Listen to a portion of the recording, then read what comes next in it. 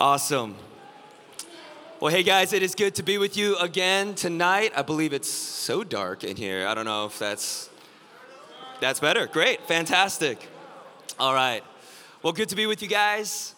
If I haven't met you yet, my name is Tony. I'm on staff here with the Salt Company, and we're going to be opening up the Bible tonight. So if you got one, I'd love for you to turn to Colossians chapter 3. Colossians chapter 3 is where we're going to be. This is the finale of the Colossians series. Who's been enjoying Colossians? Hasn't it been great? Great stuff. Next week, we will finish out our semester by looking at Revelation chapter 21, where we look at heaven. What is it? Will you go? You know, things like that. It's going to be a great time. Revelation 21, and then Leo is going to be pulling out all the stops. If this is your first semester here at Salt Company, we end the semester with a bang, okay? So it is going to be a great time. Bring extra water, lots of hydration, comfy shoes. You get the whole deal. It's a great time. Next thing, guys, I will actually be hosting at conference, which will be great. So I'm gonna wear the shirt, and we're gonna rep St. Paul, okay? So wear that shirt, go nuts. We're gonna make some crazy noise. I'm gonna ask for you to do it, and you're gonna do it. So it's gonna be a great time. I cannot wait for conference. It'll be really, really sweet. Colossians chapter 3 is where we'll be. Let me pray as we open up our time together.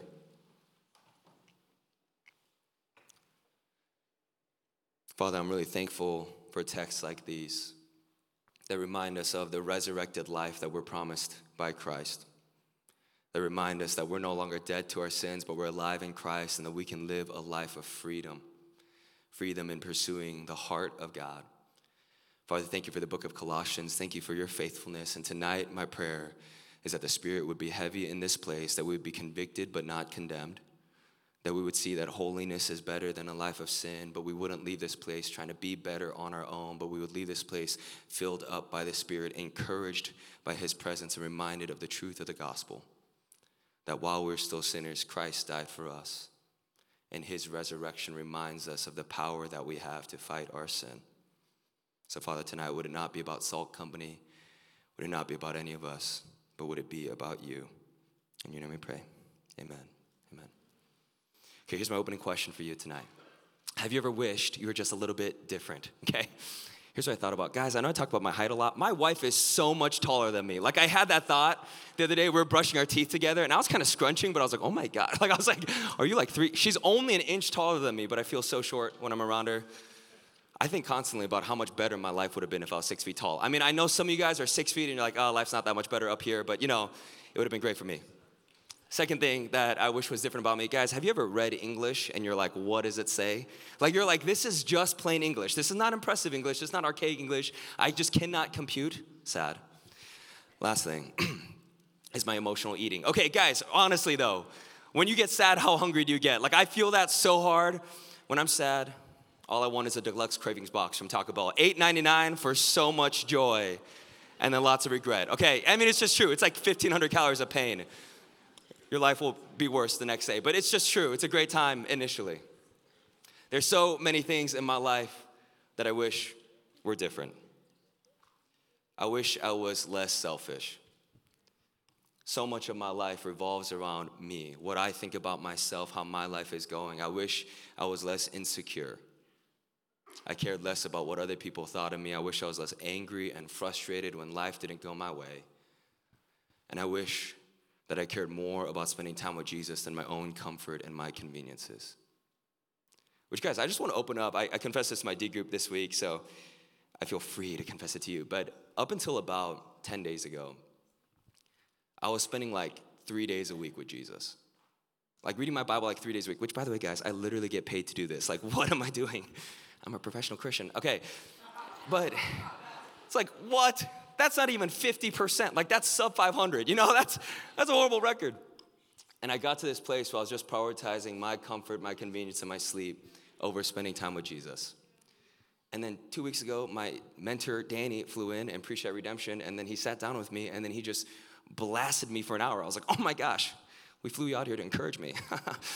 But he just called me out, man. He was like, dude, you are not intimately walking with Jesus right now, and you need to repent of that. And so, as one of your pastors, as someone who cares a ton about you, this text is just as much for me as it is for you. There are many things in my life that I want to be different about who I am. So that's a question for us tonight. How do we change? Okay?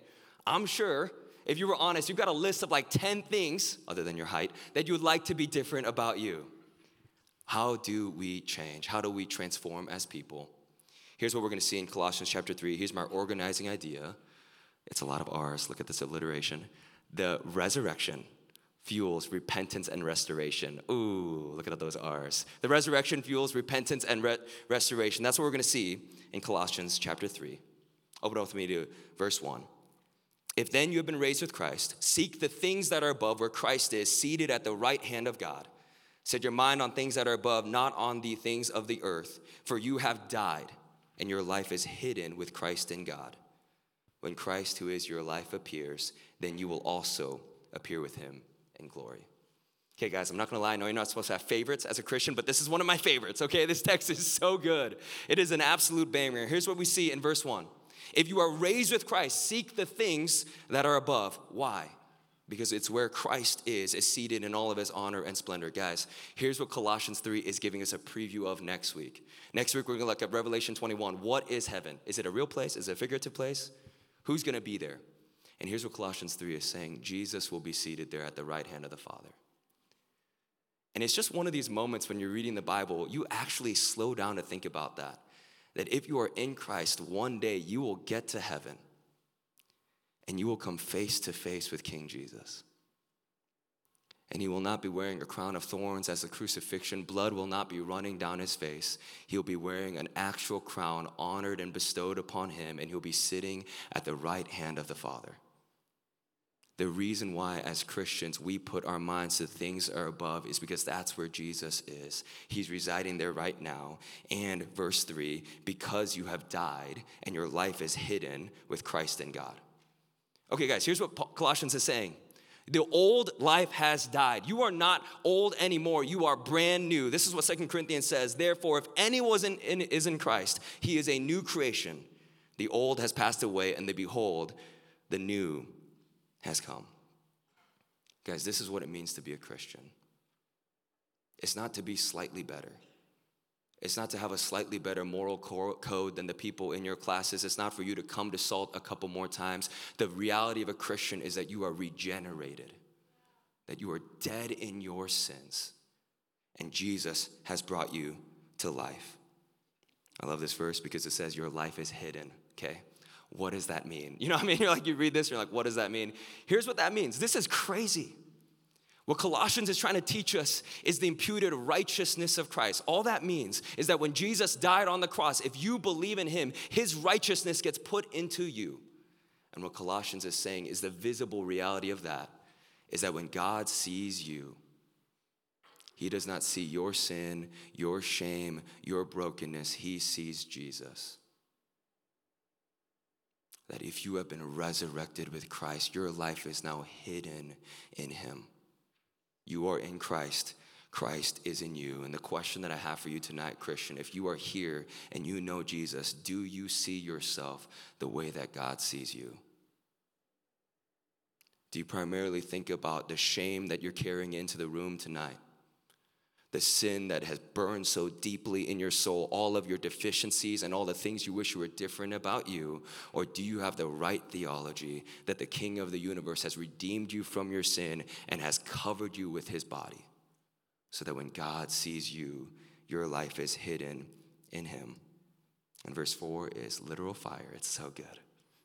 When Christ, who is your life, appears, then you also will appear with him in glory. Okay, so here's the hinge point of this sermon. Is Christ your life? If someone who knew you really well would look at your life, is that what they would say about you? That the very core and essence of your life is Christ? Or would they say it's about getting other people's approval through your achievements? Would they say it's about how many girls you Snapchat because you just want to feel that people want you? Would they say it's about your football career or your school career or what other people, how fit you are or your social media presence? What would people say about your life? The question is Christ actually your life? Or is he just something you do on Thursday nights? Is he someone you think about 5 minutes of the day? Or is he at the very core of who you are as a person? Is Christ your life. For most of my life, I've really struggled with a lot of insecurity and anxiety. Both those things. I mean, I think about basically my entire existence. Those are the two words I can think of. Which, by the way, we're coughing a lot less this week. Do you guys hear that? That's pretty exciting. You guys have been taking your emergencies and getting some naps. Good. As a unit, we feel healthy tonight. I feel less afraid, because when you guys were coughing last week, I was like, oh my gosh, the germs. Okay, go back to my insecurity. So most of my life, I've really struggled with insecurity and anxiety. And that's ultimately because my life was about other things. It was about my school performance. It was about my athletic career, which was very short-lived. And then it was about making money. So in college, I worked 3 jobs and worked 60 hours a week, and I slaved away because I thought making money would actually satisfy me. And then it was about attention and girls, and then it was about accolades and affirmations and all of these things. And here's what it left me. It left me unbelievably insecure and crazy anxious. Because here's the thing about all those things I just listed. Those things can be taken away from you in a moment. Those things can be stripped away from your life. And so I was always asking myself, am I actually good enough? Do other people think I'm good enough? Am I doing enough? Do other people think I'm good enough? I lived in this basically third-person perspective. You know, in those movies where they like come out of their body? And they're like a ghost, and they look down at their life. I felt like that all the time because I was that concerned about if other people thought I was doing a good job at living my life. Here's why that was the case for me. It's because Christ wasn't my life. The thing I cared most about in my life was not King Jesus and what he's done for me. It was what I'm doing in my life, and it left me incredibly insecure and anxious. Listen, here's the beauty of the gospel. It doesn't just save your soul from hell forever. It gives you the stability your soul was designed for right now. You were not meant to consistently think third person about your life, constantly wondering if you're hot enough, you're smart enough, you're impressive enough, you're doing enough. You were meant to have an identity so secured by the stability of the gospel that you could actually just enjoy the gifts of your life. Listen, here's what happens when Christ becomes your life. All those things I just listed, some of them are good things. Relationships, people, like school. School's a good, don't drop out. School's a good thing, I mean, you can if you want to, but ideally get your degree. But listen, those are all good things. Sports are good things. But when Christ is your life, they become very far down secondary, most important things in your life. They become right size so they don't own you anymore. You're not enslaved to that test because it doesn't own you anymore. You're not worried about if that person's going to break up with you and how it could destroy your life because they don't own you anymore. When Christ is your life, it brings a level of soul stability that you were created for. That's what we call identity in Christ. That who you are is deeply rooted in him. Okay. Last thing on this point, and then we got to move on, okay? Here's how Paul starts this with this insane 4-verse exhortation. 4-verse exaltation, okay? Wow, that was hard. 4-verse exaltation. He starts it with the resurrected life that we can have because it's only the resurrection that can actually change us. Here's what I mean. Think back with me to last week, 2 weeks ago. We talked about how there are 3 false gospels, right? Legalism. This idea of following the rules, not the ruler, hyper-spirituality, presence over the person, and then we talked about man-made religion, elevating man's thoughts over God's thoughts, and here's what we saw, is that those things don't work. Why? Because verse 23 of chapter 2 says this, these indeed have an appearance of wisdom in promoting self-made religion and asceticism and severity to the body, but they're of no value in stopping the indulgence of the flesh. Okay, here's what we learned last week. These false gospels don't work because they can't actually change you. But here's why Paul starts chapter 3 with the resurrection of Jesus Christ. The same power that rose Jesus from the dead can change your life. That's why. Because the same power that resurrected Jesus from the dead is resurrecting you. And that power can actually get into your sin. Listen, here's what sin feels like. First, you feel like you're doing sin, and then you feel like sin's doing you. First, you feel like you have control over it, and then it begins to control you, and you feel enslaved to your sin, and you actually need something bigger than yourself. You need something more powerful than your flesh to actually see it transform your soul. And here's what we're going to see in part 2, that the resurrection of God gives us the power to kill sin. Verse 5 says this, put to death, therefore, what is earthly in you, sexual immorality, impurity, passion, evil desire, covetousness, which is idolatry. On account of these, the wrath of God is coming. In these two you once walked, which you were living in them, but now you must put them all away. Anger, wrath, malice, slander, obscene talk from your mouth. Do not lie to one another, seeing that you have put off the old self with its practices and have put on the new self, which is being renewed in the knowledge after the image of his creator. Here there is not Greek or Jew, circumcised or uncircumcised, barbarian, Scythian, slave or free, but Christ is all and in all. Okay, here's the primary argument that Paul is going to be making from this section of Scripture. Because God has the power to raise you from the dead, he gives you the power by the Spirit to not live a dead life. In other words, what we're going to see here is killing sin. Listen to me. This is what repentance is. Confession is great, can lift some of your guilt, but confession can't change your life. Repentance is the product of confession. It's saying to Jesus, I believe that you have given me the Spirit of God, and now I'm going to kill sin with a vengeance. And listen, the problem for a lot of us in this room is that we see our sin, but we just take it so lightly. We just don't care. We're like, yeah, like fighting sin, that's for like the super religious people. Like that's for my secret leader, but not for me. That's for like the really intense Christians, but not for me. I don't want the sin part. I want the Savior part.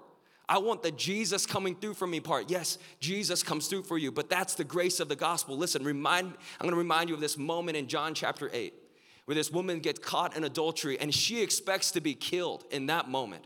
There are people with stones in their hands ready to stone this woman, and then Jesus comes through for her.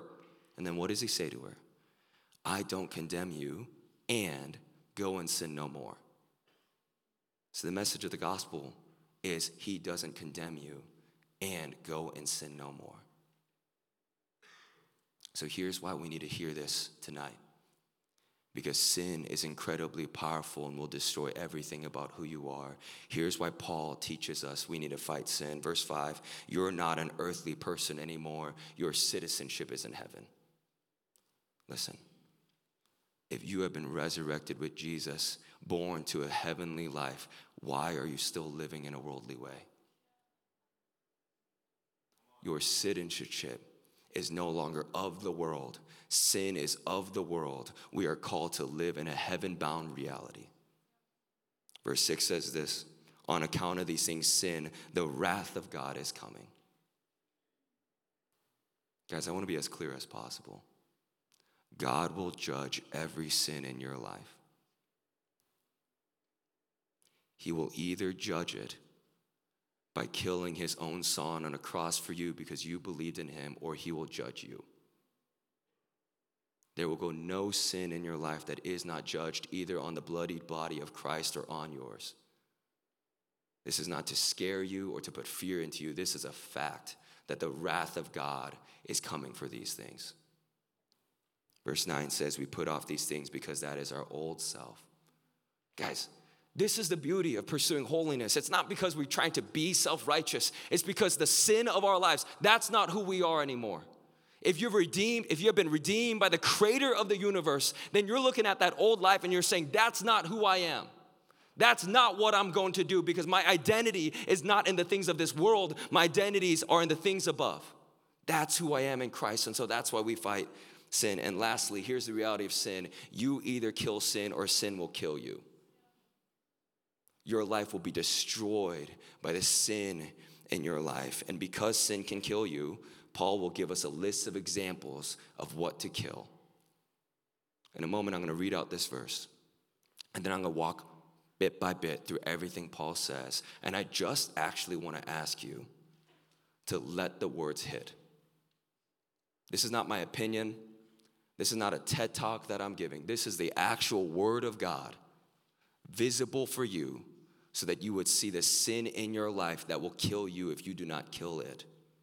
Verse 5 says this, put to death, therefore, what is earthly in you, sexual immorality, impurity, passion, evil desire, covetousness, which is idolatry. Here's what sexual immorality is: any sexual encounter outside of marriage. That would include intercourse, oral sex, pornography, a one-night stand, sex with a committed girlfriend, a partner outside the confines of God's design of marriage. That is sexual immorality. And if you don't kill this sin, it will kill you. Next one is impurity. A wider umbrella of activity outside of intercourse, using your hands in such a way that draws you into sexual activity, dry humping, engaging with OnlyFans, any sexual activity that wouldn't honor Jesus. You either kill impurity or impurity will kill you. Passion and evil desire. This would be acting out of a place of your flesh, specifically engaging in an activity that is manipulating or hurting another image bearer in a sexual way. An example of this would be hardcore porn or scenes by which someone is being taken advantage of or doing that yourself. Too drunk to deny your advances, inebriated. Covetousness, insidious greed, wanting someone or something that someone else has, desiring another person's partner or their lifestyle or their things. Listen, this is not my opinion. God hates these things. And the wrath of God will come for these things, either on the broken body of Jesus Christ for you or for you. Sex was meant to be an intimate act between two people in marriage, a sign that would honor him in his self-giving love. Sex in our culture is self-serving. It is about the individual's pleasure, and it has nothing to do with honoring God. You either kill sin or sin will kill you. Those are the most outwardly observable ones, but let's continue. Verse 8 says this: "But now you must put them all away. Anger, wrath, malice, slander, and obscene talk from your mouth. Do not lie to one another." Each of these is primarily committed by how we feel or what we say inside. And here are some important ones I want to call out for us. And I want you to lean in here, because these are less obvious sins, but sins that are destructive in your life. The first one is slander or gossip.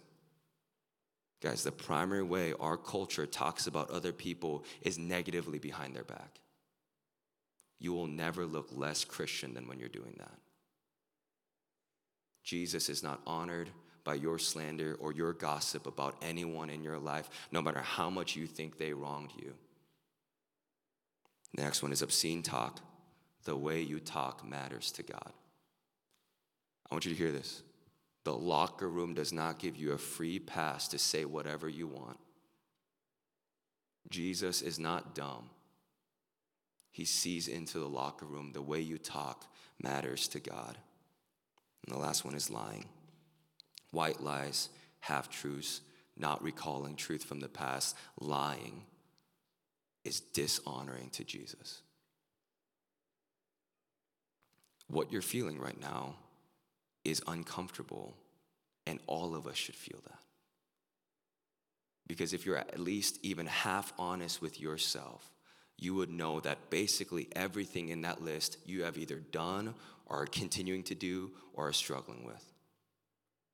That feeling by the Spirit of God is conviction, a call towards repentance, a call towards seeing that those things are of your old life. If you're a Christian, you're a new creation in Christ. That's your old life. And the last one here is pride. Here's verse 11. "Here there is not Greek or Jew, circumcised or uncircumcised, barbarian, Scythian, slave and free, but Christ is all and in all." Listen, here's what resurrected people do. They repent of the ways the human species has always had pride in the race or class or tribe they've come from. The root of classism is pride. The root of racism is pride. The root of tribalism is pride. The idea that because of your race, your ethnicity, the amount of money your parents make, the ideological frameworks you have, your political party, that you are somehow better than other people is pride, and that dishonors Jesus. Last thing that we move on from this point. This theology right here of how all human beings are made in the image of God, and Christ is all and in all, is the root of equality. Listen, I just want to give you guys a bit of a history lesson, and then we'll continue to move on. The Greco-Roman world was built upon classism, racism, and tribalism. These things were assumed and accepted, not fought against. The early church was the first multi-ethnic organization to ever exist. Why? Because the people saw their sin. They saw their pride, and in their humility, they repented of their sin upon God. It was the first organization where Greeks and Jews and slaves and free and barbarian and Scythian came together, not separated along the lines of race, ethnicity, and class, but brought together to one family. Christianity created equality and diversity. Guys, these are Christian ideas brought forth by the blood and body of Jesus Christ, not our culture. Christianity was the first homeless shelter and food banks, created hospitals to help the weak, and education systems to develop the truth, and gave opportunity for orphans to be adopted. And that's our heart here. We want to be a place where the pride of humanity dies because of the way Jesus has died for us. Okay, so as we think about this, I know that section was incredibly intense. This is why Jesus had to die. The sin of humanity is not just cavalier little things that we do against God. It is active rebellion against our King. The feeling that you're having right now of your sin pressing on your heart is why Jesus had to die for you. That's the bad news. But the good news is that Jesus was glad to die for your sin. He knew that he would be able to redeem you into his family. Okay, so why do we repent? Why do we kill sin? Because the resurrection gives us power to. We are not stuck in our sin. We are invited into a resurrected life. And we repent because we're being renewed. Look with me to verse 10. And put on the new self, which is being renewed in the knowledge after the image of its creator. Okay, so we repent because we are being renewed into the image of our creator, and that's restoration. Look with me to the last segment, verse 12. Put on then, as God's chosen and holy ones, beloved, compassionate hearts, kindness, humility, meekness, and patience, bearing with one another, and if one has a complaint against another, forgiving each other as the Lord has forgiven you, so you also must forgive. And above all these things, put on love, which binds together everything in perfect harmony, and let the peace of Christ rule in your hearts, to which you are indeed called in one body, and be thankful. Okay, so verse 5 through 11 was to put off things. Okay, why? Because sin is not who we are anymore. If you are in Christ, that is earthly things. You are invited into a heavenly life. Sin is for dead people. Holiness is for alive people. And notice here, we are obedient, not for an identity, but from our identity. Not to earn love, but because we are loved. Listen to me. This is the beauty of the gospel. Paul says here, put on then as God's chosen ones, holy and beloved. You are chosen by God for his glory and your good. You're holy by God because you are hidden with Christ.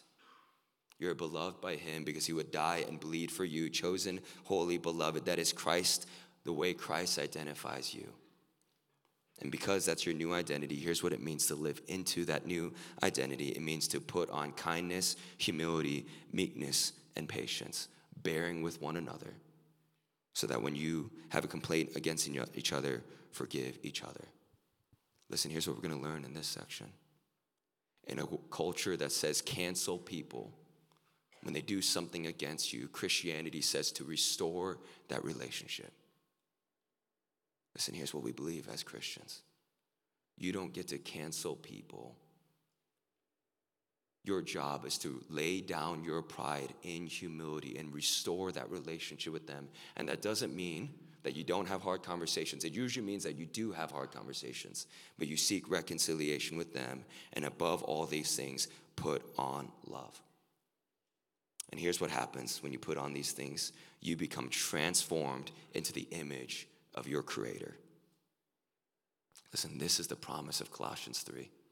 We just looked at a long list of sin that was so intense. We just looked at a long list of sin. But the invitation of the gospel is this: as you put off sin, you put on love. You are being made to look more like Jesus. You're transformed to look more like him.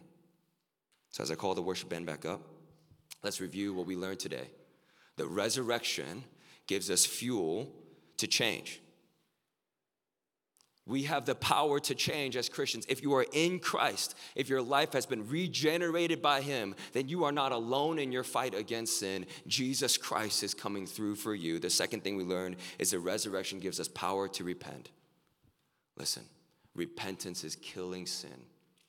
Self-awareness and confession will not change your life. If you want to change, you need to repent of your sins. And the last one is the resurrection invites us into restoration. Guys, you were made to live in accordance with the design and heart of God. That's why you feel so out of place in this world. That's why your heart is struggling, because the Bible says you have a war of flesh and blood. You have a war of your flesh and the spirit in you. Because you were designed to live in the way that God has called you to live. You were designed to pursue holiness. And here's what happens as you pursue holiness. You receive an unexplainable peace.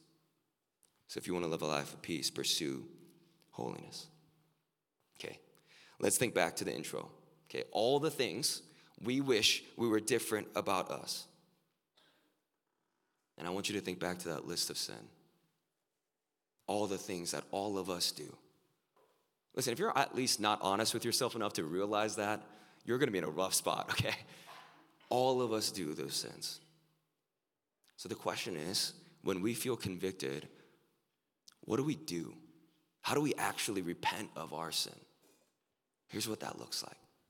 It looks like saying to Jesus, I'm going to believe you and take you at your word, that I am a resurrected king, son or daughter of the king, that my life is not a life of old, but it's a life of new.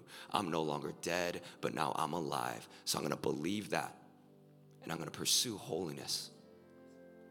Listen, guys, the most convicting thing in your life will be when you come to Jesus with your sin, your brokenness, your shame, and instead of condemnation, he gives you grace. That will be the singular most convicting thing in your life, when you get to the feet of Jesus and you expect him to throw a stone at you like the woman caught in adultery, but instead of throwing a stone, he gives you a hug and he says, neither do I condemn you. Now go and sin no more. It will give you courage beyond belief. If you would just go to Jesus instead of concealing your sin, hiding your sin, you run to him and you will receive the grace of Jesus every single time. Listen, that's the reason why I can stand as a man before you and say, I have so many things in my life I wish were different about me. I wish I was less selfish. I wish I was less angry. I wish I was less insecure. I wish I cared less about my comfort and convenience and more about Jesus. But I'm also standing here encouraged because I believe in a God who died a perfect death for me so I didn't have to be perfect. I believe in a God who would die on a cross for me so I would not have to die, but I could live in resurrected life. And next week, we're going to be talking about what it looks like to gaze at heaven. And so that's the encouragement for us. It's not that we were perfect so we didn't deserve death, but that we were sinners in need of grace and Jesus came through for us. And so now we can hear the words of Jesus. Neither do I condemn you. Now go and sin no more. Let me pray that that'll be true of us.